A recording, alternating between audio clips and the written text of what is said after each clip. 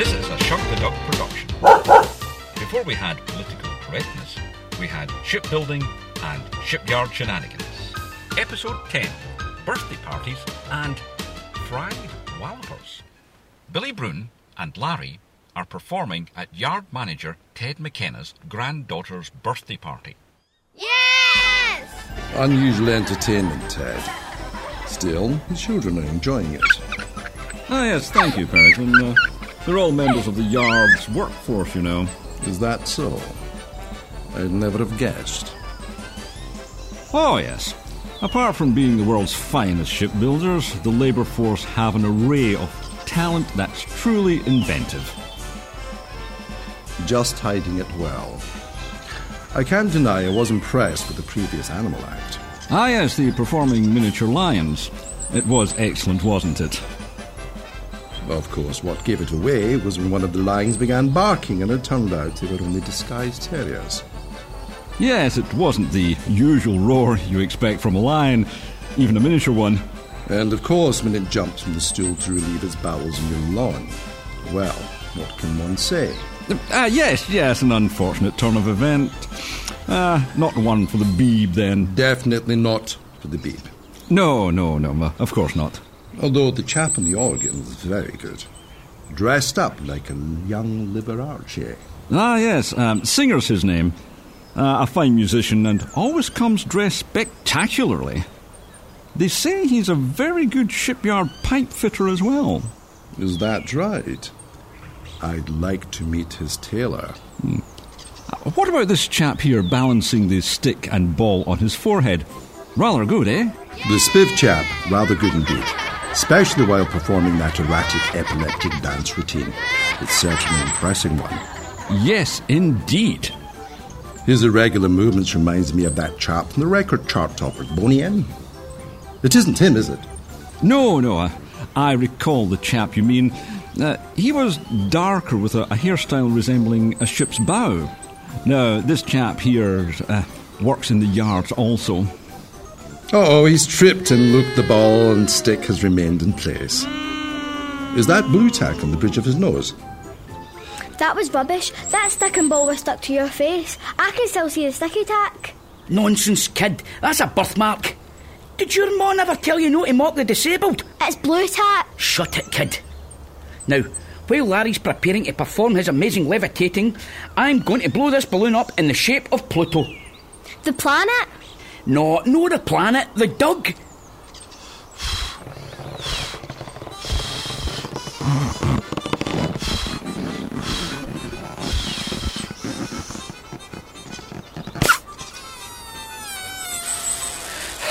Right, we'll leave this as it looks like the amazing levitating Larry is ready to do his trick in which he will rise from the table defying gravity.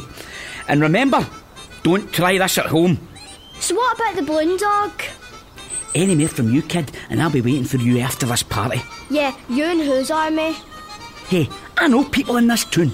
Maybe you should call them and get them to finish blowing up that balloon. That kid doesn't know who's tangling with Larry. Now, you must remain silent until the performance is over. Then the spirit guide through Larry will reveal the date when Bananarama will be touring again. If you're ready, Larry, witness, all of you, how Larry rises from the table. He is the legend, the one and only, the world-renowned Larry. And back down again. Ladies, gentlemen and children, a big hand for the legend that is the amazing levitating Larry. That was crap, he never moved. Shut it, kid, you're cared smart. Now, Larry is about to reveal the date of the next Bananarama tour. According to my spirit guide, the next Bananarama tour will take place in May. Hooray!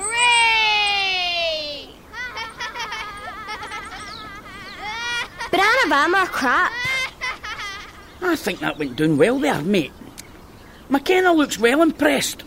Are you putting that hat round for a collection, Billy? Nah, it's a Wayne's birthday party. Wayne's don't have money.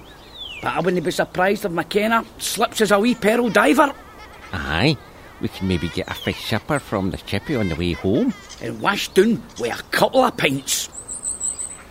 Correct me if I'm wrong, Ted, but did that act consist of that ferret-looking chap sitting still on a table while his fool companion performed that epileptic dance around him? Yes. It was pretty strange. I must have a word with their department head on Monday. Strange. It was incredible how the pair had the audacity to pass that off as an act. Yes, rather shocking. This is just the type of alternative comedy we at the Beeb need. Do you know if they have an agent? I could introduce you if you like. Excellent, Ted. Excellent. This pair could be the next Cannonball or Hale and Pace. Laurel and Hardy? No, I wouldn't go that far, Ted. Stan and Ollie had talent. Oh, look, the kids are throwing their birthday cake at them. What fun!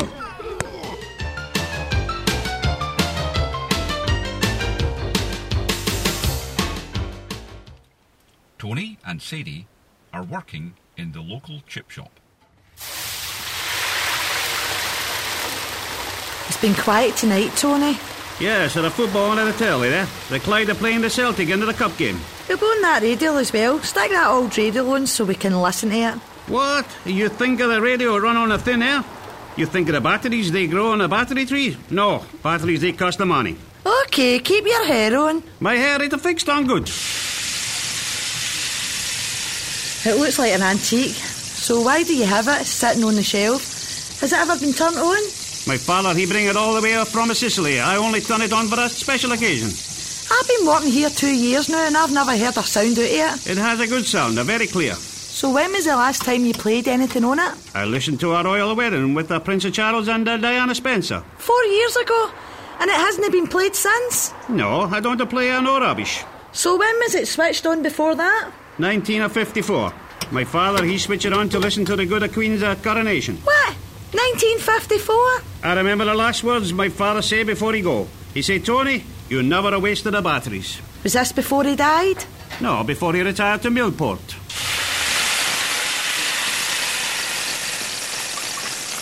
So you're saying it's a family heirloom? I just saying that the fish is ready to come out of the fryer. Hello, Sadie. Oh, hello, Hen. What are you after? Can I get an ashit pie supper, 4 fritters, 2 buttered rolls, a bottle of Vimto and a bottle of Babrew? You want salt and vinegar on your ashit supper and fritters? Aye, but no in the fritters. You forgot that's Walloper. Stop calling it that. Could you add a pudding supper to that order? Black or white? A black one. He wants a big black Walloper. Does your dad want salt and vinegar? Aye, and if there's money left there, he wants a pickled onion and a jar of mussels. He never mentioned onions and mussels to me. He told me gone out the door. He said, mind not forget a pickled onion and a jar of mussels. Aye, sure he did. Navy move, this is a stick-up. Everyone put their hands up in the air. Ah! Is that a real gun? Aye, it is, and I know how to use it. You two stand in the corner, over there. I know where the corner is. I'm not kidding, you know. What are you doing? Is this a robbery? Of course it's a robbery. Would you expect a marksman to come in with a gun when it's not a robbery? What do you want? I want a fish supper. You're coming in here with a gun to rob us of a fish supper? Aye, right. Well, I'll throw in 2 pickled onions, a pickled egg, and I'll take that black pudding you're wrapping as well. That's my dad's black Walloper. Well, it's mine now, kid. Hey, do I not recognise you? No, you don't. How can you recognise me when I'm wearing a mask? I never said I recognised your face. It's your voice. And your bald head shaped like an egg. I can't help being bald. Hey, what are you doing? Get your hands back up in the air. I'm just a pudding and another black of pudding. If you're taking another one, the lassie will need another one for her favour. Aye. All right, go ahead. You work in the yards? No, I don't. If that's a real gun, let me see you shooting it. You shut up. If he says it's a real gun, it's a real gun. You're that lavvy cleaner, that pal of Fanny Boz McGraw. What's your name now? It looks like it's made out of wood.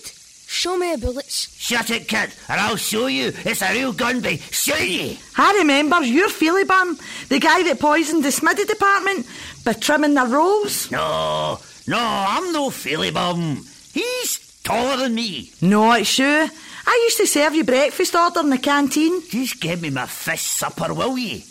Hey, what are you doing on the phone? Who are you phoning? The police? No, police. I have phoned my nephew Fredo. He works in a blacksmith shop in the yard. He on his way down here right now. That's a lousy thing to do. Right, give me my fish supper and I'm out of here. Give him nothing, Sadie. Fredo, say he be here in a couple of minutes with some of his pals to kick his pants in. Right, you. Hand me that fish supper over or there'll be bloodshed. The kid's right, that gun's made of wood. It doesn't even have a trigger. Aye, but it does hurt if I throw it and it hits you on the head.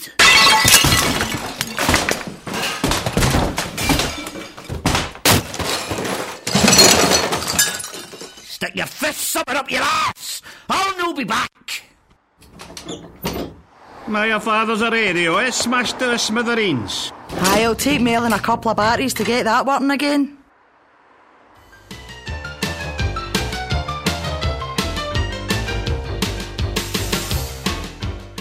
Returning from the birthday party, Larry and Billy Brune observe Feelybum running across the street. Hey, who's that in the mask running across the street? I'll tell you who that is. That's Feelybum. I would recognise that bald head like an egg anywhere.